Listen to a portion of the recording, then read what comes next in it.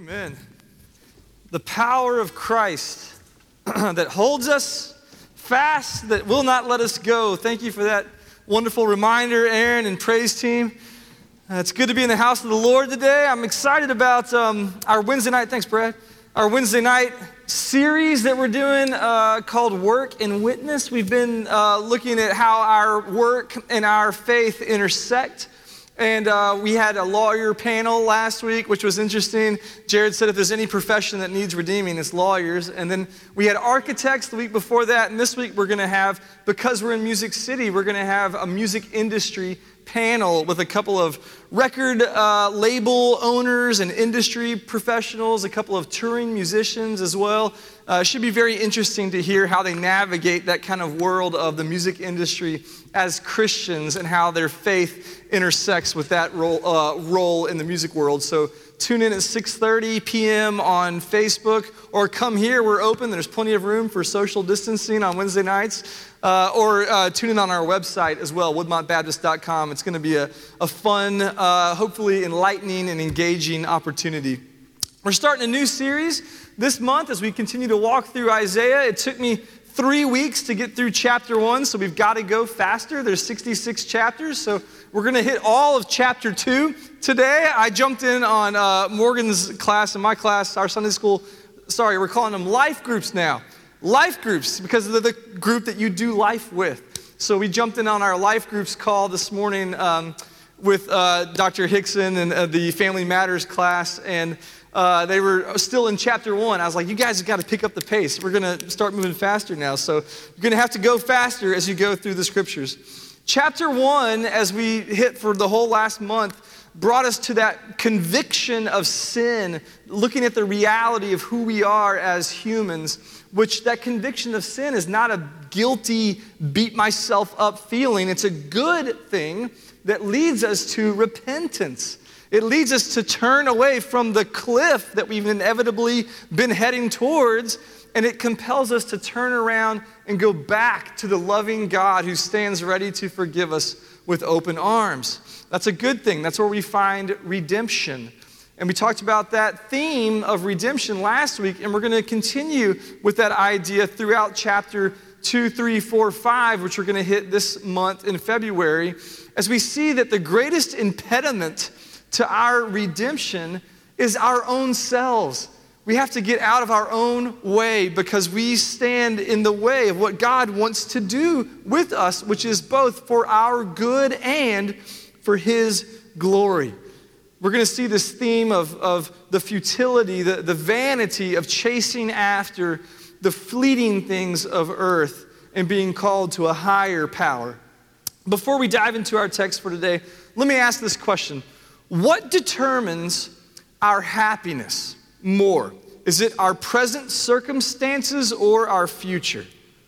What determines what makes us feel secure? What makes us feel settled? Is it what we're going through now, or is it something we believe will happen later in the future?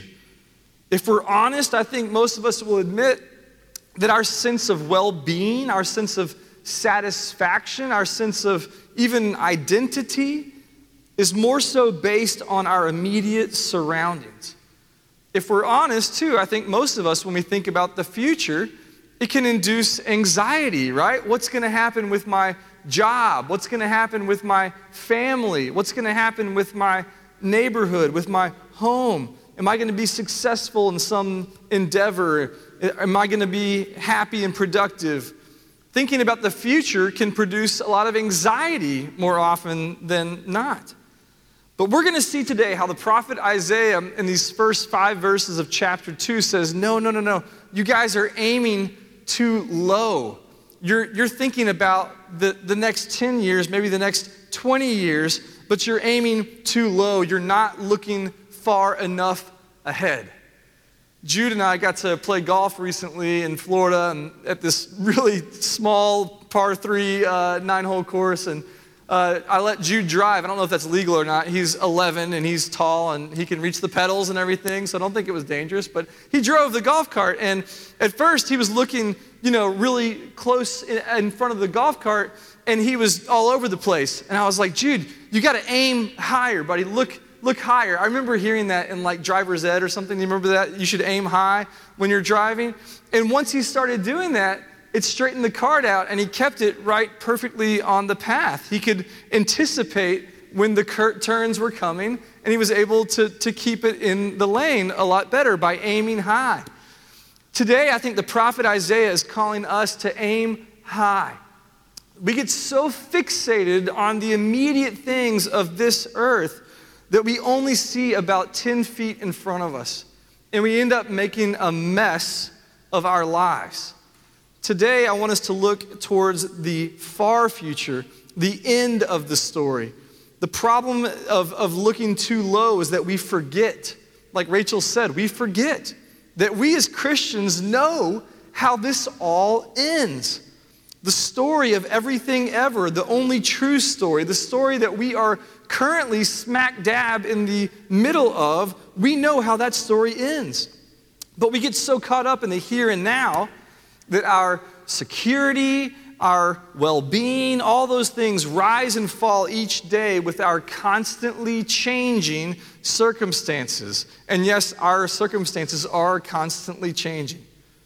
Over the next few weeks, I pray that we'll heed the call from the prophet Isaiah to lift our eyes higher, to aim our lives, the trajectory of our lives, our desires, our work, our families, our hobbies, everything towards eternity with the one true God. An eternity that is sure and certain. C.S. Lewis wrote this in his classic work, Mere Christianity. Aim at heaven and you will get earth thrown in. Aim at earth and you will get neither. Aim high at the eternal glory of heaven and you will get earth thrown in. Matthew 6:33, seek first the kingdom, the eternal kingdom of God and his righteousness, and all these things shall be added unto you. But seek first the kingdom. If you don't seek first the kingdom, you don't get either. That's the irony of it.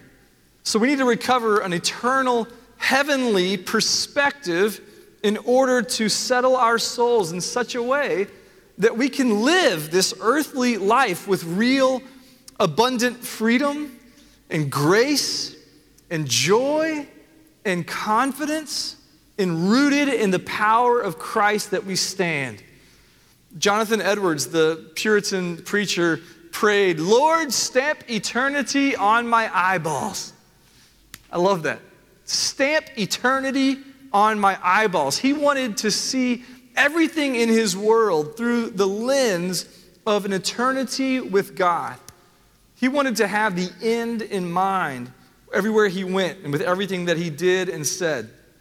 The future of our eternity with the Lord is the core of what we call hope. Robust Christian hope. Christian hope empowers us to live a life that is rooted in something far deeper and far greater than our current situation. It enables us to flourish and thrive in this life and in the next when our hope becomes reality.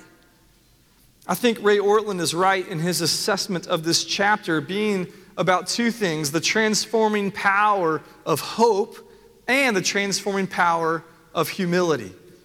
The transforming power of hope and humility.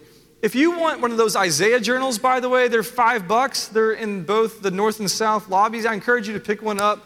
Art gave me his from another church. It was great. I'm using it. It's great. You can make notes in it. It's just the scripture and room for notes. But it's a great way to write down what the Lord calls to your mind as we walk through this book together. If you don't have $5, just take one. I know you're good for it, okay? We'll just make an agreement between us.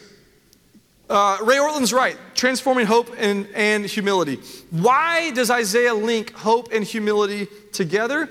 Because we use the idol of self-advancement to try to stabilize ourselves. We try to stabilize our own lives. We try to create this buffered self in order to just survive the present. And that buffered self is inevitably inward focused. It's full of fear and doubt and anxiety.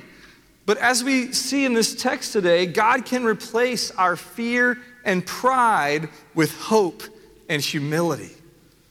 First, we're going to see the power of hope. Look at Isaiah chapter 2, verse 2. It shall come to pass in the latter days that the mountain of the house of the Lord shall be established as the highest of the mountains and shall be lifted up above the hills. That's where we're headed towards. The day when the mountain of the house of the Lord will be above all other houses, all other worship. Back in Isaiah's time, people would try to, build their religious shrines and temples on the highest hills they could find. It was like an effort to try to get to God, right? Try to be physically close to where they believed their gods lived.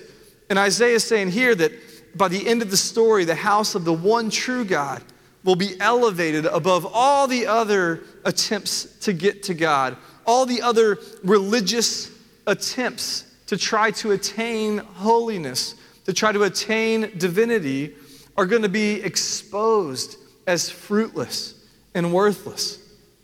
And this is going to have a global impact. There's this beautiful international thing that happens on the day of the Lord. Look at the rest of verse 2 and verse 3. And all the nations shall flow up to it, and many peoples shall come and say, come, let us go up to the mountain of the Lord, to the house of the God of Jacob, that he may teach us his ways, that we may walk in his paths. For out of Zion shall go forth the law and the word of the Lord from Jerusalem. It's this neat juxtaposition of gravity, right? They're going to be a river of humanity, every nation, tribe, and tongue that flows uphill to the mountain of the house of the Lord. For out of the central city of God's people, out of Zion, out of Jerusalem, out of the core of who God's people are to be, is going to flow God's perfect law and the life-giving word of God. And we know that that word became flesh. John chapter 1, verse 14. The idol of self, advancement comes crashing down when the Lord's house is elevated above all others. The word of the Lord, life-giving word, comes to us from God's people. And every nation, tribe, and tongue will respond with gratitude and praise. And look how good it is when people are drawn to Christ. Look at verse 4. He shall judge between the nations and shall decide disputes for many peoples. And they shall beat their swords into plowshares and their spears into pruning hooks. Nation shall not lift up sword against nation, neither shall they learn war no more. It reminds me of the old African-American spiritual, right? We go down by the riverside, going to lay our burdens down. We're going to study war no more. Ain't going to study war no more. Ain't going to study war no more. Going to lay down my burden down at the riverside. You carry a burden that you don't need to carry. And you can lay that burden down. And on that day, we will have no more burdens. And there will be no more yellow ribbons on mailboxes for families who have shipped off a son or a daughter to fight overseas. No more military industrial complex. No more arms dealers, no more war profiteers, nor war atrocities either. On that day, there'll be no more war crimes because Jesus himself becomes the perfect judge of all, bringing perfect justice to every nation, tribe, and tongue. That sounds good, right? Do you long for that? Do you feel an aching in your bones for a day when all will be made right with the world? Good, I hope so. The power of the hope that we have is that it informs how we live now. You could say it enlightens us in the present. Look at verse 5. Oh, house of Jacob. Isaiah's just pleading. Oh, house of Jacob, come, let us walk in the light of the Lord. It's a good place to be. Walk in this enlightened knowledge of what the Lord's going to do. The invitation is for you and me to walk right now in light of this future hope, to aim high, remembering that this whole earthly existence is all going somewhere. And that somewhere is good. Then we can become like Isaiah. There's an evangelistic component here. We can become a prophetic voice in our world that is calling everyone to look at this reality and the hope beyond our immediate situation. We call the nations and our neighbors to look toward a mutually beneficial life together, a life of peace and prosperity. The Old Testament calls that shalom. Let's allow the promises of God to have their full impact on our lives now as they enlighten us and allow us to walk in the light of the Lord today. That would be a great place to stop for me. I would love that, but Isaiah knows there's a problem. There's an impediment to us walking in the light of the Lord. That impediment is pride. We can't help ourselves in our pride from being short-sighted and aiming low. We can't get out of our own way because the tyranny of the urgent, of the here and now, pulls our focus off of the hope of glory that is ours in Christ. How quickly we settle back into our self-centered routines, our worry-ridden, short-sighted existence. So now Isaiah wants to show us the power. Excuse me, I'm going to be fine. I have a water right there, Jude. Throw it to me. Good toss. The transforming power of humility. Humility has the ability to keep our eyes focused on the hope of glory and off of the path right in front of us. It's not a pretty picture, though, because human pride is a terrible thing. It is the greatest impediment to us seeing the world as it ought to be. Isaiah shows us here that pride is a pervasive sin that has infected every aspect of this world, and it must be dealt with honestly and swiftly. First, we see how pride exists in our own people, God's own people. Isaiah is quick to point out it's not just those Hollywood celebrities that are so egotistical and prideful. We love to point our fingers at others and say, that person's very proud. That person's very prideful. But we don't like to point the finger at ourselves. Jesus told us to deal with the log in our own eye before we start to deal with the speck in our brother's eye. So let's start with us, with God's people. Look at verses 6 through 8. For you have rejected your people, the house of Jacob, because they are full of things from the east and of fortune tellers like the Philistines. And they strike hands with the children of foreigners. That means they make deals. Their land is filled with silver and gold, and there's no end to their treasures. Their land is filled with horses, and there's no end to their chariots. Their land is filled with idols. They bow down to the work of their hands, to what their own fingers have made. 3 times in those 3 verses, we see that word filled or full of. Filled.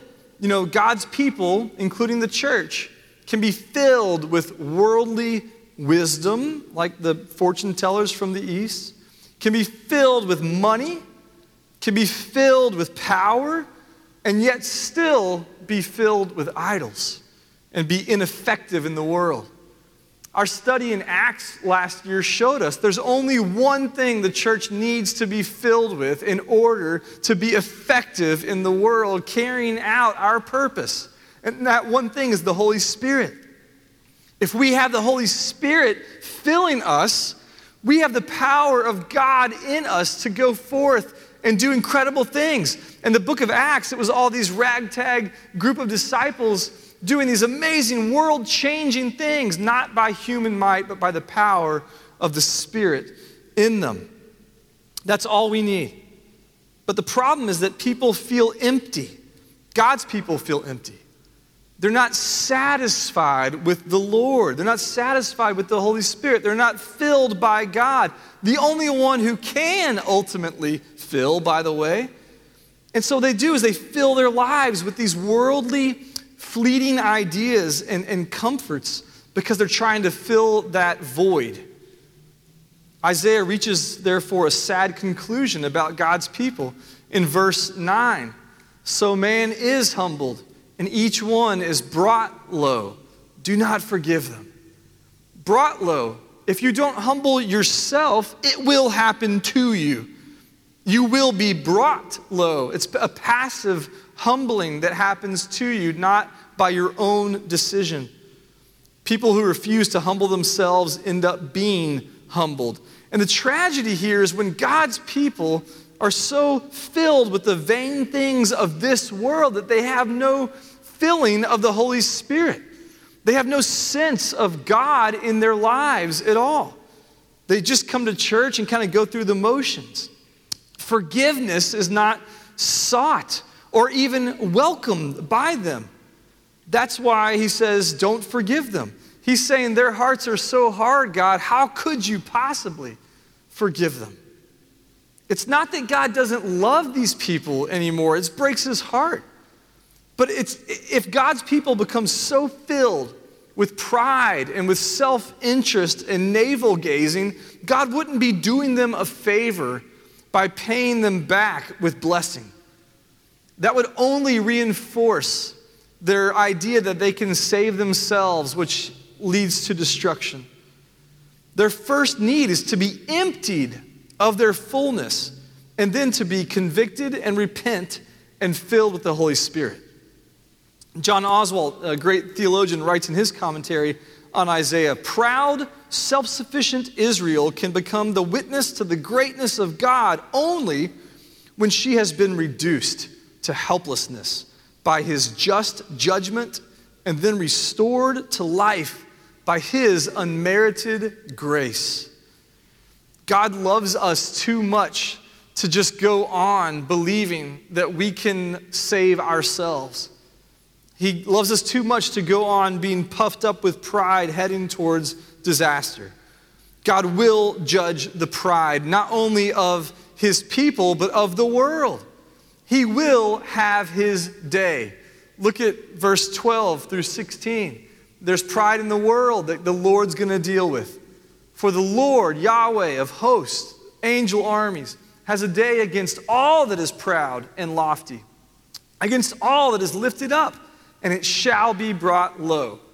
Against all the cedars of Lebanon, lofty and lifted up, and against all the oaks of Bashan, against all the lofty mountains, and against all the uplifted hills, against every high tower, and against every fortified wall, against all the ships of Tarshish, and against all the beautiful craft.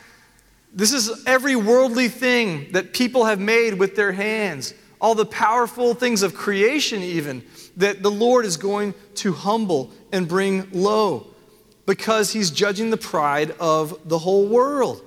Again, he's showing us here that people cannot save themselves. Great mountains, great hills, high towers, walls, ships. When God's kingdom comes, they all will be reduced to naught. What a day that will be, the day of the Lord. Keep going, verse 17. And the haughtiness of man shall be humbled, and the lofty pride of men shall be brought low, and the Lord alone will be exalted in that day, and idols shall utterly pass away. If that strikes you as God being some kind of megalomaniac, the Lord alone will be exalted. If you feel this unease about the Lord saying he's going to be the only one that is lifted high, please understand that's not what's happening here. The most loving, gracious, and kind thing that God could possibly do is to get our attention off of ourselves and onto the greatness of his glory. That's the most loving thing he could do for us because nothing else will make us happier. Nothing else will make him happier than us being fully satisfied in him. You know, Augustine said the natural state of human beings is to be curved in on ourselves, incurvatus se in Latin, to be bent in on ourselves. The Lord in his grace allows us to unbend and to live freely in the light of his glory and grace. I pray that we can understand this. So many people think of God as a mean old man who's just waiting to punish us, waiting to zap us when we mess up. He's waiting to judge our bad behavior. But here's the thing, cheer up, right? Our bad behavior doesn't scratch the surface of how truly needy and desperate we actually are. Our worst things we've ever done in this life are paling in comparison to the fact that we were born sinful, according to Psalm 51, that we were born helpless and in need of redemption from one who could save. We are so much worse off than we thought we could possibly be, but here's the good news. The good news is that we are more loved and accepted by the high and holy God than we ever dared to dream. He knows every hair on our head, every word before it's on our tongue, and he still says, come home, come to me freely, don't bring anything of your own, just come to me, and I will wrap my arms around you. Sin infects every part of us. And when we understand that us perceiving God as a threat is just an act of arrogance, it's an act of pride to see God as a threat. The truth is that God's glory is the greatest thing that we could ever experience for ourselves. The best news imaginable then is that one day the Lord will come and remove every barrier to his glory. We're going to experience his glory fully. And that's an exciting thing, but it's also terrifying. Look at verse 19. The day of the Lord is indeed terrifying. People shall enter the caves of the rocks and the holes of the ground from before the terror of the Lord and from the splendor of his majesty when he rises to terrify the earth. It's an awesome day when the Lord shows up. And there will be judgment, but God's judgment is not something for us as Christians to fear. What God's judgment means is that he's going to deconstruct this world and make it all new again. Restore everything back to the way it should be, when all the wrongs are going to be put right. Come, Lord Jesus. The poet John Donne, in one of his sonnets, he understood the need for God to come and wash away all the surface problems and remind him of the goodness of God's glory, that he needs God to do that. He wrote these lines, "Batter my heart, three-personed God, for you, as yet but knock, breathe, shine, and seek to mend, that I may rise and stand, o'erthrow me and bend your force to break, blow, burn, and make me new. Take me to you, imprison me, for I, except you enthrall me, shall never be free, nor ever chaste, except you ravish me." Some of us need to be awakened. Some of us need to be reawakened to the goodness of God's glory, to the delight that comes from being in the glory of God, even if it means allowing God to come and humble us, which is not always a fun process. Thirdly, we've seen pride in God's people, pride in the world. Now we're going to see pride in idols of our own making. Look at verses 20 and 21. In that day, mankind will cast away their idols of silver and their idols of gold, which they made for themselves to worship. To the moles and to the bats. You know how I feel about bats. To enter the caverns of the rocks and the clefts of the cliffs, from before the terror of the Lord and from the splendor of his majesty when he rises to terrify the earth. Pride deceives us by causing us to think that the things that we made ourselves, nice, shiny things, things of gold and silver, are worth our worship and worthy of our praise. We've talked about this some in our midweek series on work, that we're tempted to worship our work, the things that our hands have done. We're tempted to look at the things that we've built to define us and give us a sense of security. That's worshiping our work, and that is an idol. Idols give the illusion that we're powerful and that we're in control, because look what we did, look what we made. But when the Lord stands upon the earth in his unmistakable glory, those that don't delight in his power and in his control will be terrified. On that day, they're going to see how worthless all their cherished idols actually are. Our idols are precious to us. We've worked hard to craft them carefully. We've put sweat, blood, and tears into our idols, and they're precious. This is the point of J.R.R. Tolkien's Lord of the Rings. I think every time Evan preaches, he's going to mention Lord of the Rings, so I thought I would too. We've been watching it on Saturday mornings at my house. The ring of power corrupts everyone who holds it, and yet they call it precious. It makes them love it, but it destroys them. And it cannot be wielded for good, therefore the only thing to be done with it in order to save the world is to destroy it. And the only place that it can be destroyed is in the fires of Mount Doom. And here's what's fascinating. Tolkien understood that one of the major keys to this life is not just what we lay hold of and accumulate, but the key to life is also what we throw away, what we dispense of. The Apostle Paul in Philippians chapter 3, verse 8 said, "For his sake, for Christ's sake, I've suffered the loss of all things and count them as rubbish. I've tossed them away, dispensed of them, in order that I may gain Christ." That's the goal. What golden idols do we cherish today as essential to our happiness and to our self-worth, to our well-being, to our identity? What do we need to throw away today in order to fully possess the one treasure that we truly cannot live without?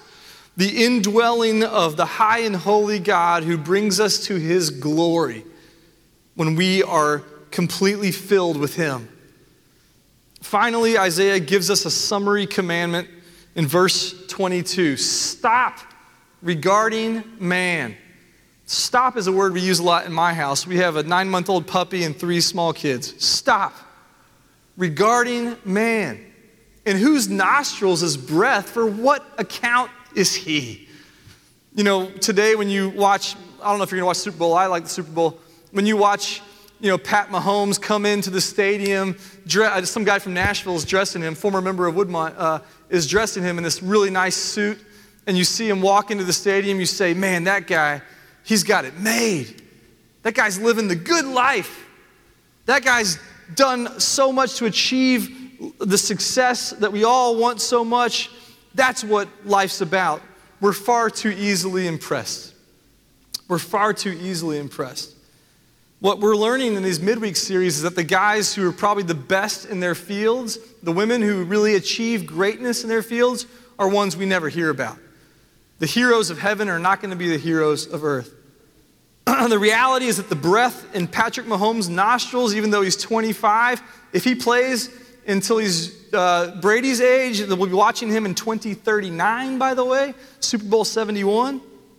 If he plays that long, great, but the reality is the breath in his nostrils is going to go out just like all of us, that our bodies are destined for the dust, and it's going to come sooner than we think.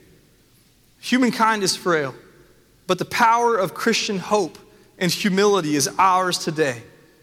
Pride keeps our aim low. It keeps it on the shiny things of this world, the fleeting things of this earth. Let's aim higher. Let's aim at heaven and get earth thrown in as a bargain. Do you believe today that there's enough glory in God to satisfy you, to make you happy, to bring you joy forever? If you don't, why? What failing have you found in God? What shortness have you found in his glory? The gospel promises that his glory will remake the world. Stop valuing the idols, the people that you respect and admire. Stop valuing those things that you not only might lose, but inevitably must lose. Learn to enjoy God. Come, let's walk in the awesome light of the Lord. I promise it's a good place to be. Let's pray. Lord God, we thank you for your word. We thank you that you do love us enough to come and remove the pride from our hard hearts. Teach us, oh God, what it means to be fully satisfied in you. Help us to see your glory as that which is above any earthly pleasure. Help us to understand that you are making all things new ever since the central act of the gospel, the death and resurrection of Jesus Christ. We can claim victory over sin and darkness forever. And that we know now that this is all going somewhere. That even the work of our hands, our families, that all of this one day will be part of a bigger story. And that you're using every pain that we endure, every grief, every loss, that somehow you are working all things together for our good and for your glory. God, we want more of your glory. We want to see your glory. We want to be filled with your glory. We want a deeper, richer experience of your glory. Help us to understand that your glory is better than anything else on this earth. Help us to chase after it hard. Help us to love it from the bottom of our heart and to experience it more and more as we grow in grace and the knowledge of our Savior, Jesus Christ.